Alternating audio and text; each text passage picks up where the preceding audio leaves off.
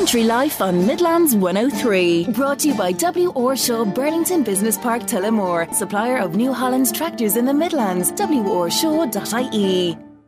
And you're very welcome to Country Life here on Midlands 103. MJ Cleary with you for the next hour, bringing you the latest from the Midlands and further afield from the worlds of agriculture, food and agri-business. Now, thank you all for joining me. And cold weather turned to storms over the weekend. Very cold this day last week when I was speaking to you last, and then turned very stormy over the weekend and into this weekend just gone by. We had Storm Isha and then we had Storm Jocelyn. Lots of you without power over the weekend, which makes things ever so challenging on farms. Calmer and milder coming into next week, thankfully. Now, the show this week, Noel Feeny from the Agricultural Consultants Association joins me in a moment, where, according to last week's Irish Farmers Journal, all the ag consultants in the country were going on strike. So we're going to find more about that in just a moment from Noel. Later in the programme, I'm going to be speaking to Declan McAvoy from IFAC, the accountancy and tax organisation. They published their 6th Irish Farm Report last week. This is something we cover annually here on the programme. Loads of data and info in these reports, and they're really, really interesting reading. So this year they focused on input prices, succession planning and the impact of the weather, amongst other areas. Now, one stark finding from this report is that 1 in 3 farmers believe they will have problems paying bills within the next 6 months. And that is sobering when you look at it, given the cost of input prices and the fall of incomes in certain areas. I'm going to talk to Philip about that in just a little while. Now, also we have the Teagasc National Tillage Conference that takes place next weekend, and there's lots on offer as always at the event. One area of huge interest is the possibility of a national synergy between dairy farming and tillage farming. So one needing to export slurry and the other badly needing nutrients for their crops. So with more on this, Michael Hennessy from Teagasc will join me later to chat. That event is on next week. Minister McConalogue launched a 10-point plan for the dairy beef sector last Thursday in Portlaoise, with the aim of increasing the quality of dairy beef calves. The ICMSA are not happy, as this was launched, believe it or not, without any dairy farming input.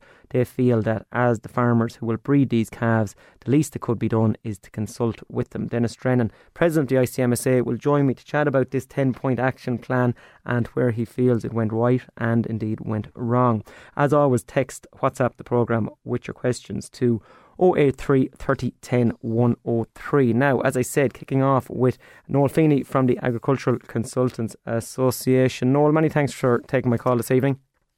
You're welcome, MJ. Good evening to you. As we said, last week's Farmers Journal, Noel, when people got it on Thursday morning, they felt they weren't going to be able to contact their ag consultant for the coming days or weeks or God knows how long it was. But this strike that was mooted, what was the background of it, Noel? Tell me. Look, MJ, what happened was that, and we've discussed this before, over the last 15 months, as we all know, and farmers know this as well, we've had a plethora of schemes. And, successive schemes with very fastly closing deadlines and, a lot of pressure on advisory services, etc. But where this came from was to do with the KT scheme. And the KT obviously was a highly successful scheme, knowledge transfer, in 2015, 2016, 2017.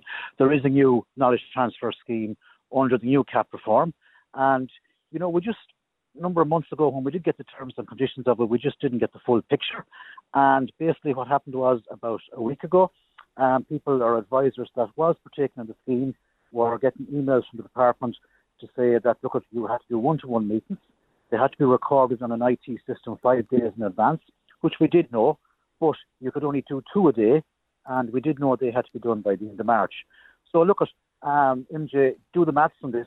If you had 50 or 60 people, and you only could do 2 one-to-one meetings a day, 2 hours long, you're also going into the BISCRIS and ECO scheme season. You are going into nitrate irrigation application season, and obviously there's the ongoing pressure of taking soil samples for the acre scheme. So, advisors, as I said, have coming off serious deadlines, and I think this was the straw that was going to break the camel's back, unless the department eased back on the requirement for the one-to-one meetings. And in fairness, a delegation from the ACA and Teagasc did meet the department on this, and the department did meet us halfway. We can do now 4 one-to-one meetings in a day and on a Saturday as well. So we're over doubling our output now, and hopefully we will achieve the end of March deadline. But look at MJ, there's a huge amount of frustration out there building up in advisors the last 15 months. Yes, it's fantastic to have the work, but look at, we made sure we got our clients into the schemes. It's all about the farmer at the end of the day, getting the farmer into the money's pocket, but there has to be workable solutions to do that.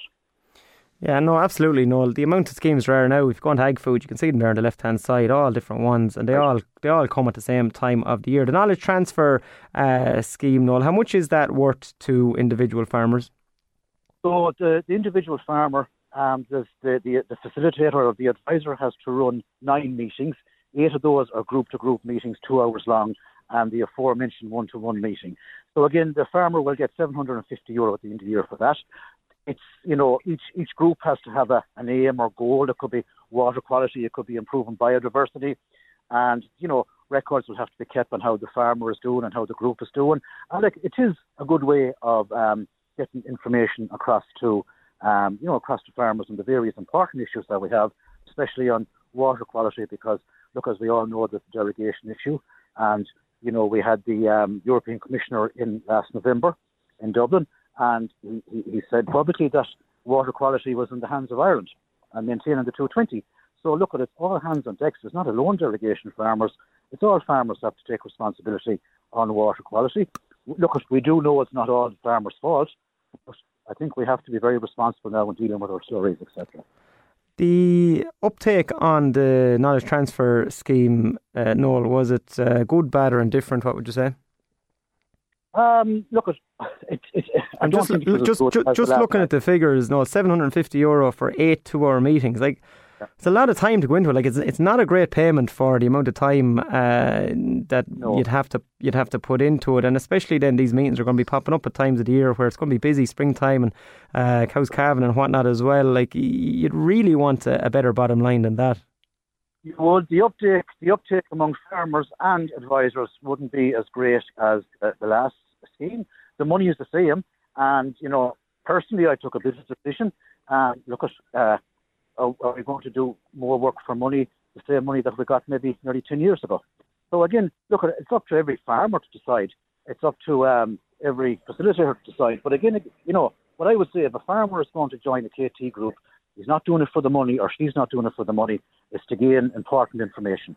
Yeah, very good. Noel, before I let you go, we are 24th of January now. We're after these storms and there's wet weather and whatnot, but we won't feel it, and we'll see fertiliser spreaders out around the country, and grass will start greening up and start to grow. However, this year, the back end of last year, we saw the National Fertiliser Database come in. It kind of went a little bit under the radar, I suppose, at the back end of the year because people weren't really spreading fertiliser. The date had closed. But this is now where there's going to be an issue with the fertiliser database, with soil sampling. Can you just give a word on what farmers need to do, please, in advance of the fertiliser spreading season? Well, simply, MJ, what's going to happen is when a farmer goes to his or her co-op to buy their fertiliser for the coming year, whether it be, say, 2 ton, 10 ton, 20 or whatever, that will be recorded by the merchant, and eventually that information or that purchase information and the quantity will end up in the Department of Agriculture in the nitrate section. So at the end of the day, the onus will be on the farmer to prove that he or she can spread phosphorus. There will be, there are going to be inspections on this database. So, for example, if you have soil sample results and you have a nutrient management plan, well, then as an advisor, I can give you a prescription to say, well, look, this is your limit. It might be nitrogen, it could be urea, whatever. But again, if farmers go ahead, buy fertiliser without touching base with their advisor, well, they need to know possibly that there may be plenties without soil samples, because obviously, we're shooting in the dark. What I would say, MJ, is, look, it is extra work. It's an extra cost. But look, at these soil samples in the nutrient management plan are good for 4 years. And it gives a definitive overview of what's lacking on the farm and where you need to concentrate on maybe lime, P, K, things like that. So again, it is a cost, but it's an investment in really over the next 4 years on your farm, fertility and water quality, etc. Yeah, very good, Noel, and good information there as always. Look, we'll say many thanks for joining us. I know you're down in County Cork. You have a long drive back up to your neck of the woods, Noel, so we'll let you get back on the road, and many thanks for speaking to us on the programme. Welcome, MJ. Thank you. Noel Feeny there from the Agricultural Consultants Association, and the big one there is the fact that that strike is not going ahead. That's what the Journal reported on last week, and that was as a result of the time pressures due to the knowledge transfer scheme. Also, just what Noel said there about spreading fertiliser. Just be cognizant of that. You may not have inputted details into the National Fertiliser Database towards the back end of last year. That was on your closing stocks of fertiliser. However, once you start now this year, your fertiliser purchases, as Noel said, will be tracked to your herd number like it is done in the UK. And that will be fed back to the department, and you will need to be able to show that you need to spread P and K. So therefore, you pretty much have to have soil samples done now if you want to be able to stand over your fertiliser purchases. So if you didn't get them done towards the back end of last year, just be cognizant they need to be done sooner rather than later. They're not really that expensive, to be honest, in comparison to what you'd save on fertiliser spreading. And some people are spreading P's and K's that they don't need. Obviously, some farmers still need lots of P and K, depending on what you're doing or what crops you're growing. So each case is different to the farm. But look at your soil samples, or if you haven't book them in now, sooner rather than later. Okay, coming up after the break, we're going to be talking to Michael Hennessy from Teagasc, and he's going to be speaking to us about the National Tillage Conference, which is taking place next week. The big one there is, can there be a synergy or something worked out between dairy farmers and tillage farmers for exporting of slurry? And it's a really interesting area, something we're going to talk to Michael about in just a moment. Stay tuned. Country Life on Midlands 103. Brought to you by W. Orshaw, Burlington Business Park, Tullamore. Supplier of New Holland's tractors in the Midlands. worshaw.ie. And you're very welcome back to Country Life here on Midlands 103. Now, moving on to tillage. The National Tillage Conference is taking place next week in County Kilkenny in Lyrath Estate, next Wednesday actually, and one of the people involved in it is Michael Hennessy from Teagasc. Michael, many thanks for taking my call this evening. No problem at all, delighted to be here. It's a big event, Michael, as always, and there's a lot of work goes into these. Big lineup of speakers and a lot of background work. You're doing these year on year. Do they get easier as the years progress, Michael, or do they get more stressful? Well, I suppose, look, it's excitement every time you kind of go at it in terms of the lineup that you can put together and trying to, I suppose, match what's going on out there on the farms and the needs of that, and trying to match that into what's going to be really insightful at the time. And I think we probably have the balance reasonably right this year. Yeah, the mood in tillage farming in general, Michael, how would you describe it? I know the mood in dairy was lower at the start of this year as a result of prices last year. Tillage farmers, what would you say in general? Are they reasonably okay, content going into 2024? No, I wouldn't think so. No, it's one of those kind of really tricky, terrible years kind of coming in. There's only one kind of bright light, I suppose, in the fact that fertiliser prices have nearly gone back to where they were, but they're not quite there. But look, with everything else, there's a pretty poor harvest last year. The price of grain has been tumbling or has been falling slowly sleeping away since probably May the previous years, and it continues to slide a little bit. There's very little winter crops in the ground. There's no prospects of getting any work done. The other bright spot out there is if you have straw in the shed, it's worth a bit of money. But other than that, it's kind of a tough start to the year. But look, as ever, farmers are ever optimistic, because it's the word, so I'm not sure to stay at it. Well, look, optimism is the word in agriculture. There's no question about that, Michael, in all areas. But look, people will go down for the day. They'll get to speak to their colleagues and different people that are involved in the industry. And as you said, you have a lineup of speakers and papers.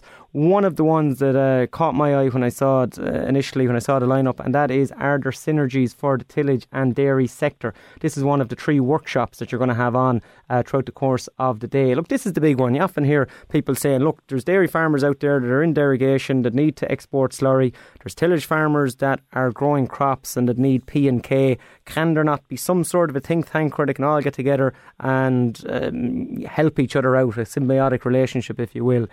Look, it's probably not as easy as that. It's easy said, but is that the broader theme of what you're going to be talking about? Yeah, look, we're doing something very different this year. We are, in other years, we would have had kind of presentation after presentation and, a bit of chat after each presentation kind of thing. But this year we're going a little bit different, and what we're trying to do is really kind of, like you say there, trying to get views and encourage more participation from people who turn up to have their say, if you like. So these workshop sessions in the afternoon, there's basically a choice of 5 that people can choose from, so people can choose 3 out of 5. The dairy one you were talking about is certainly one of them. I think it'll be of great interest. The other one, there's a number of them of great interest, but the next one I think of good interest is going to be, well, what is going to come out of this new food vision group, and the group that's been sitting down and talking over the last maybe 6 or 7 months about trying to map the way forward for tillage with, it's organised by the Department of Agriculture. We also have 3 others which are really close, I suppose, to growers in terms of, one is around grass weeds and how you get good grass weed control in crops out there.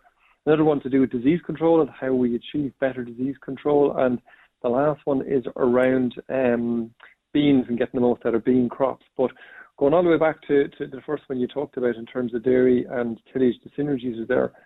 If you stand back from it, you'd have to say there has to be loads of synergies there that can actually happen. At the moment, dairy are scrambling to get land, I suppose, and competing very heavily with tillage farmers.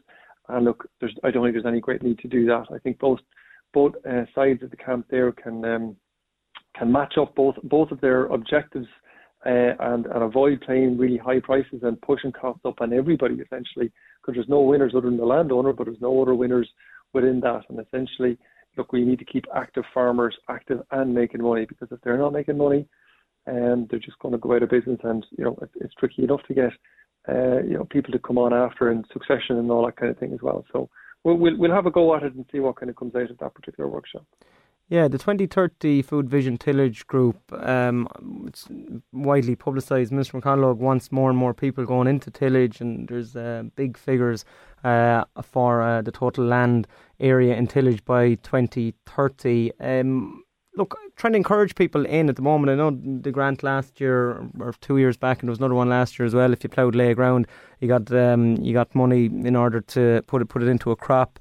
There's a strong corporation scheme. There are incentives there, but realistically, tough to get people to move from grassland into tillage unless it's their system, Michael. It is, and I suppose the surprising thing is there's a huge amount of land that is under grass that's really suitable to tillage. We only occupy something like about maybe 370,000 hectares, but there's the guts of 800 or 850,000 hectares that have been in tillage over probably the past 15 years or so. So there's an awful lot of land that's more than suitable for it.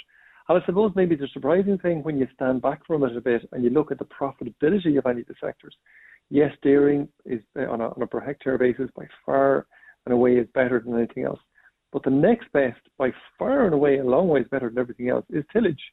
And a lot of the other enterprises, the dry stock enterprises especially, they don't seem to be, or they very much struggle every year to make any sort of a positive return. So, I mean, we've probably always said that there's a lot of firms out there who have dry stock enterprises that could probably push up the dry stock enterprises a bit and have some tillage alongside it. They don't necessarily have to do it themselves. There's lots of different ways that they can either do it either in conjunction with contractors or kind of share farming options, or indeed renting it out to tillage farmers in locality. But again, generating more income for their farm rather than just, I suppose, letting having an enterprise that's really not returning as much as it could in that given space of ground.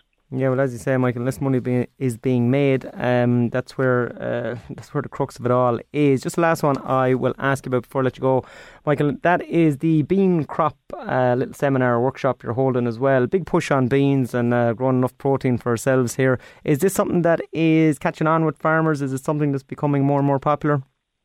Oh, it is for sure. We've grown the bean area in Ireland from about 4,000 hectares to last year it was 15,000 hectares, and it's certainly expected to get to 15,000 hectares this year. Now, obviously, that's been helped by quite a substantial protein aid scheme. Last year was €500 per hectare. That makes a massive difference to the bottom line. And in fact, for lots of farmers last year, it was probably one of the most profitable crops on the farm. And look, I think we have learned a lot over the last number of years in terms of where you put beans, when you sow beans, what the population of beans should be in order to achieve that high yield. And I suppose very simply, sow them as early as you can, sow them as heavy a ground as you can, and sow them to somewhere around 40 seeds per metre squared to get about 30 plants per metre squared. That's the key to all of those. If you want to get poor yield, you put them in light ground, you sow them late, and you sow them thin. It's as simple as that. So there's some golden rules in there. The workshop will go through with more of the nuances on that in terms of the what if you are caught going a bit later, how do you get better disease and weed control out of that as well. So workshop will kind of go through all of those particular aspects, and I think it'll be really useful for anybody who's interested in being. Yeah, lots on offer. Michael, you're on next Wednesday, 31st. It's in Lyrath in Kilkenny. You're kicking off 9:30 in the morning. Do people need to book in advance, or can they just rock up? No, well, they really need to book in advance. So because we have 5 different workshops, we're asking people to choose 3. In the way the workshops are ran, they can only really visit 3, if you like, or participate in 3. So for that reason, we are really encouraging people that you really need to register by Monday, next Monday coming. So just book in online. You'll find it there on teagasc.ie/events. You'll find it under that page there. There's a button there, press in that, register there, make your selection about the workshop that you would like to go to, and away you go. People who don't register, and obviously people can turn up if they don't register, but it's you might have to be prepared for a little bit of delay getting registration, because we do need to allocate people to workshops and get them to where we hope we can fit them in. But if you register early, you'll be guaranteed to go to the workshop that you want to attend on the afternoon. Very good, Michael. Well, we look forward to it, and you're going to have a lot of detail on the day, and I'm sure you're going to have a big lineup. So many thanks for joining us here on the programme and telling us all about it. Great, thank you very much. And that was Michael Hennessy from Teagasc in advance of the Tillage Conference. As Michael said, look, mood is low in tillage farming after 2023. The year never really recovered, as we said here in the programme many times, never really recovered from that dry February. And I was speaking to a dairy farmer, mixed farmer actually, dairy beef farmer, a little bit of tillage as well in the locality back around, I'm trying to think, September time. And he's farming all his life, man in his 70s. And he said this year, as in 2023, was the first year he ever lost a crop of barley. It was maybe 8 or 10 acres. And they just could not get a chance to get it cut, just the way the weather played out. And I said it was the first time ever. And that's the kind of year 2023 was. Surprisingly, though, from an income perspective, as Mike is a tillage farmer, still didn't do too bad. And it was still number 2 on the list. Dairy head and shoulders above everyone else. But tillage actually pretty much always comes in as number 2. A lot of it is down to scale, of course. Some huge tillage farms in County Laois as well, our own listeners here. Some of them with vast tracts of land, and that is then what brings in higher income. But challenging year last year for the tillage sector, no question about it, and that is taking place next week, as I said, in Lyrath. Now, coming up after the break, we're moving on to dairy beef calves, and Minister McConalogue put out a 10-point plan, actually in Portlaoise last week, about increasing the quality of dairy beef calves. However, there were no dairy farmers present at the event, and Denis Drennan from the ICMSA, the newly elected president, wasn't happy about it. He's going to talk to us in just a moment, so stay tuned. Country Life on Midlands 103, brought to you by W. Orshaw Burlington Business Park Tullamore, supplier of New Holland tractors in the Midlands, worshaw.ie. And you're very welcome back to Country Life here on Midlands 103. And moving on to the area of dairy beef, of Denis Drennan, the newly elected president of the ICMSA, on the line. Denis, many thanks for taking my call this evening. No problem at all. Good to be on your show again. Thanks, Denis. And now we are talking about this new 10-point plan that Minister McConalogue announced last Thursday here in our own neck of the woods in Portlaoise. And it's about basically trying to make the area or the industry of dairy beef more profitable for the people who are involved in it. Look, that's what we all want. However, you're a little bit annoyed from the dairy farmers' perspective, Denis, as you weren't consulted on this. You were kind of told it was going on, given the 10-point plan at the end of it. However, the dairy farmers are meant to be the people doing all the work on it. So a bit ridiculous you weren't consulted on it from the outset. Yeah, look, it makes no sense. This is something that we've been pushing for a long time at this point, that we're looking for a meaningful dairy. The beef, over 60% of the beef that's killed in the factory at the moment in Ireland is coming from the dairy herd. And we need collaboration between the dairy side and the beef side, and the dairy side need to produce an animal that's more fit for purpose, and the beef side then have an opportunity to fatten that animal, rear the calf, fatten the animal, and earlier slaughter dates, which is a huge part of our MAC curve for more sustainable farming methods. So it's something we've been pushing for, that there should be a meaningful subsidy there for the farmer who's willing to rear the calf, whether that be the farm where the calf is born, and then also a meaningful contribution and for the person who's willing to finish that animal, subject to certain conditions that the animal will be finished earlier and reach target weights and all like that. So it's just a pity that if the department had come to us and looked for suggestions, we could have improved and enhanced the scheme that's after being announced, but just announcing it without any consultation and then expecting us to come back with recommendations and whatever, it's kind of putting the cart before the horse yet again. Yeah, and I'm looking at it in front of me, Denis, and it is a 10-point action plan here, and some of them are very straightforward. I suppose it makes complete sense that they want better health, improved health and welfare is one of them. So obviously, if you're a farmer, you're going to want improved health and welfare in any area of it. A couple of the ones I suppose that are a little bit more interesting is sex semen's something that has been used and is growing in popularity on dairy farms over the last couple of years. I suppose it can be used more in certain ways. Now, farmers will come back and they say it suits certain cows, doesn't suit other cows. It's definitely not a catch-all answer, but it's put in here in the 10-point plan. What's your own view on that area? Then it's going to be used a little bit more to improve the quality of dairy beef calves? Absolutely. I suppose, if you're using conventional semen, you're going to probably use double the numbers of straws of the actual replacements, and maybe even more, because they won't all conceive on first service. But certainly, if you only need X number of heifers replacement from your herd, it's a great option to use sex semen on the better cows in your herd and produce the heifers that you really want, rather than using double the amount and ending up with half heifers or half bulls, or some years that goes wrong and you don't get the required number of heifers that you want, or other years you have too many. So it's definitely an aid in planning for your farm. And then you certainly have the option of using high DBI bulls or releasing a good quality stock bull, to produce an animal that's really fit for beef purposes, and that can be sold on or reared on your own farm, whichever your option is, and produce an animal that's more fit for purpose for the beef industry. Another interesting one, Denis, is one where they are putting out this concept of a formal relationship between dairy and beef farmers. So using the likes of, say, the MOCRA Land Mobility Service, or an interim body, if you will, somebody in between, interim's not the word, but somebody in between who will be able to facilitate a collaborative arrangement between a dairy farmer and a beef farmer, and then possibly setting up grant aid for one of these partnerships. So that's interesting, and that's something where you're kind of maybe farming slightly in partnership, obviously be profit sharing, whatever, it'll be all done, it'll be agreements done, but it's just an interesting concept. Well, I suppose a lot of that has happened on the ground already, where a lot of people have switched over maybe to dairy beef. And, they have a relationship built up with maybe a neighbouring farmer or a farmer from a couple of miles down the road. They're happy with the type of cow that's being used. They're happy with the sire selection, we'll say. And even in certain parts, the person who's going to buy the calf has an active involvement in the bull selection and the breed and the type of animal that they want produced from the dairy herd. So that's what we're really pushing for, is that there would be more collaboration between the dairy farmer and the beef farmer, and that the beef farmer would have some say in the breed selection and the breeding policy of the dairy herd. And, the dairy farmer then would just deal with, use sex semen or whatever to produce the replacement heifers that he needs or she needs, and the finisher then would have a say in what happens with the remainder of the cows as regards breeding policy to produce an animal that's suitable for them.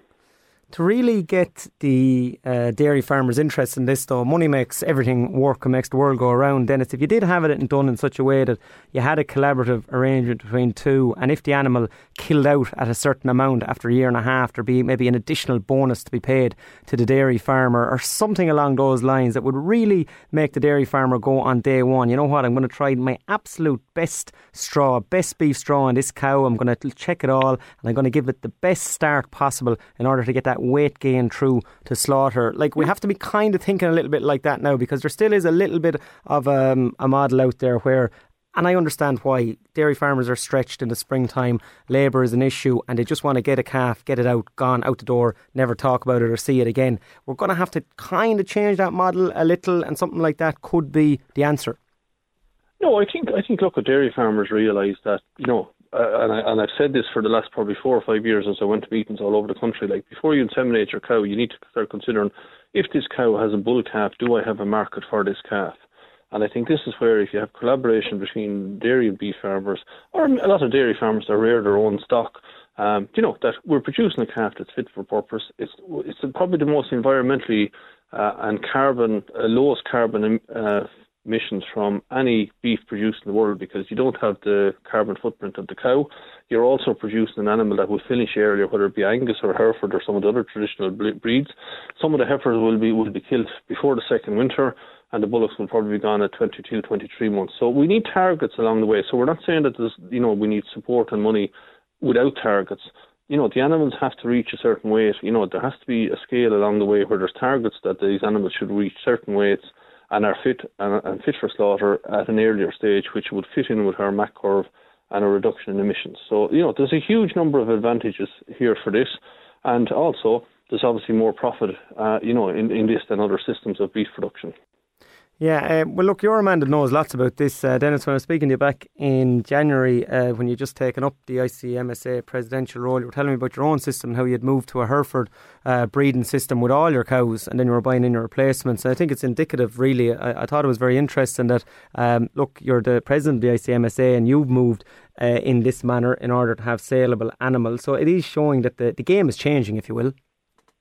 Well, look, that's a relationship that I have with a neighbouring farmer a couple of miles down the road here, like that. When the whole land situation got me in a position that I couldn't continue rearing my own replacement heifers and a good number of replacement heifers for sale. So I had a man that was happy with the quality of Frisian bull calves that I was producing. We sat down one day and had a cup of tea, and we discussed what breed he would be happy to buy from me. And we came to an arrangement where he had a huge input in the selection on the bulls that I was going to use, and he was happy if I produced Hereford animals from a good quality bull. And that arrangement is working exceptionally well so far. I was actually even talking to him this morning, and he was just going through some of the animal welfare issues and health issues and vaccinations that he wanted me to perform on my farm before the calves transfer to his farm. So that's what we read about the collaboration between the dairy and the beef farmer. And if people can work together and come to an agreement, it's a win-win situation for everybody, and it's also a win-win situation from an environmental point of view. Absolutely. Denis, I'm going to leave it there, and we will be speaking to you. Look, you're going to be a busy man. Calving season just around the corner, probably started with you now. So we wish you next week. Next week. Well, we wish you well with it, and no more than yourself and all the dairy farmers listening. It's busy time coming up, so all the best, and we will speak to you again on the programme. Thanks very much, and look, at everybody, stay safe. It's a busy time and it's a hectic time, but make sure safety is number one. Absolutely. Many thanks, Denis. Denis Drennan there from the ICMSA. Now, just before I go to a break, our reporter Cameron Clark spoke to Minister McConalogue this morning, and one of the questions he put to him was about the Shannon callows. You might remember last week I spoke to Michael Silk from the Save Our Shannon organisation. That organisation had a meeting in Lucars and Shannon Bridge last Monday week. They were very unhappy at the payments made under the Shannon Callow scheme. Our reporter Cameron put that question to Minister McConalogue this morning. This is what he had to say. Yeah, no, I know it was a really challenging summer for all farmers last year, and it was a difficult year as a result of that, and particularly along the Shannon Callows, which I know has been, obviously, given its nature, is prone to flooding, but last year was an exceptional year with regard to that. I recognise that in putting in place a compensation scheme for farmers who have lost fodder as a result of that. There had never been a compensation scheme before for the Shannon Callows area. It was always something that farmers had to carry themselves at their own risk, given the location of the land. But that last year, given how exceptional that was, I stepped in and put in place a support scheme for farmers who were affected by that. That paid out at a rate of €325 a hectare for up to 15 hectares, which meant that up to a maximum payment of €4,875 per farmer. I know whenever you put in place any scheme, obviously then there has to be clear terms and conditions around that, And it always coming out of that there's issues arise in relation to, who may fall on either side of the line of the terms and conditions. But I know there's a number of farmers that have come forward that feel they have a case. They've been allowed to make their case to the scheme for inclusion, and those will be considered in relation to the scheme that is there, and we'll be doing the best we can in relation to it. Country Life on Midlands 103, brought to you by W. Orshaw Burlington Business Park Tullamore, supplier of New Holland's tractors in the Midlands. worshaw.ie. And you're very welcome back to the final segment of this evening's programme here on Country Life on Midlands 103. Philip O'Connor from IFAC joins me. Philip, many thanks for taking my call this evening. Thank you, MJ. Thanks for having me on. More than welcome, Philip. And it's your 6th Irish Farm Report. Look, you speak to me regularly on these, annually I should say, but you're often out with me about other reports and findings that you have also. But this one is your Farm Report. It's where you go into the specifics and the mechanics of what's going on in Irish agriculture. Always really detailed, I have to say. I always enjoy flicking down through these, Philip, but an awful lot of work goes into them, I have to say. And I know it's something I say to you regularly, but I think people maybe don't realise just the amount of work and data and info that's in these documents. Yeah, we say we're doing it 6 years. There's a lot in it, all right. And we I suppose it takes a snapshot in time of what farmers are thinking. So the report this year was taken at the end of November into December. So we asked a long series of questions in different topics: succession, finance, how they're thinking their future, and we compile it into a report then, and so we can talk about it with yourselves and see what farmers are thinking. But this year's report was interesting now, and some of the stats that came out were a little surprising, if you know what I mean. Yeah, well, one of the big standout ones, I mentioned it here at the start of the programme, and this was one that's stark enough now when you read it and you see it in print. 1 in 3 farmers are unsure if they have sufficient cash flow for the next 6 months. Now, that's a high percentage. It is, and do I think that there's 1 in 3 farmers who are going to run out of cash in the next 6 months? No, I don't. But we had a follow-up question to that. How many of farmers are budgeting? And 25% of them said they weren't doing any budgeting. So when you take it in that context, that there's 25% of farmers who are not budgeting, how would they know where their financial situation are? Like, their only real barometer is the current account. In IFAC, we always want to work with our clients to make sure they're doing financial management, so therefore they don't fall into that scenario. In other words, that we don't want them into being that known. And sometimes a business does run into cash tight issues. Like farming is no different than any other sector of the economy. But the important thing about budgeting and managing your finances is you know that it's coming. So you can plan for it, you can organise for it, or you know what the stress points are in their business that if certain things happen. Like, so, for example, we're at the moment now, we're coming into January. It's not been a great January weather-wise, but say, for example, you got a late spring. So what that would mean to your farm, do you have the financial resources to buy extra fodder? Or do you have enough fodder that you can carry late spring? So they're the type of questions that you can answer through the finances when you're doing budgeting and looking into the future. Yeah, absolutely. As I say, what prepare to fail. Another one that I'm looking at in front of me is 16% less farmers plan to be farming in 5 years' time compared to 2021. So 2021 you asked this question, 2024 you asked the question, or 2023 you asked the question again. 16% less farmers are going to be farming in 5 years' time. That's really indicative, Philip, of the age demographic of agriculture. Farmers are getting older and older, and we don't have younger people coming in. It is. That stat did definitely get picked up everywhere. Even at a national level, it got picked up. And what was interesting on that stat when we looked into it, so we asked that question, yes, no, and don't know. So the number of farmers that say no, they're definitely not farming in 5 years' time is actually fairly consistent at between 5 and 6% every year. The big jump was from the yes to the don't knows. And I think a part of that is, you alluded a little bit there, MJ, about the ageing profile of farmers. But I also think it feeds into a little bit where we were last year. And if you think about it, we took that survey in November and December. It was a bad year for farming last year as financially. Like tillage farmers had a write-off a year. Dairy prices were back. Beef prices weren't great. We had a bad autumn. We had a new cap. There's a lot of stuff around the nitrates and sustainability and where that's going to exactly fit into where we are in farming. So I do think that stat is an indication of the level of uncertainty that's going on in farming at the moment and at that particular moment in time when we took the survey in November, December. But yeah, it was the jump from the definitive yeses to the don't knows, and I think that's where that uncertainty is coming into the industry. Another interesting one, absolutely, Philip. Another interesting one is 21% of farmers are saying the biggest barrier to renewables is not knowing where to start, and that's a really interesting one.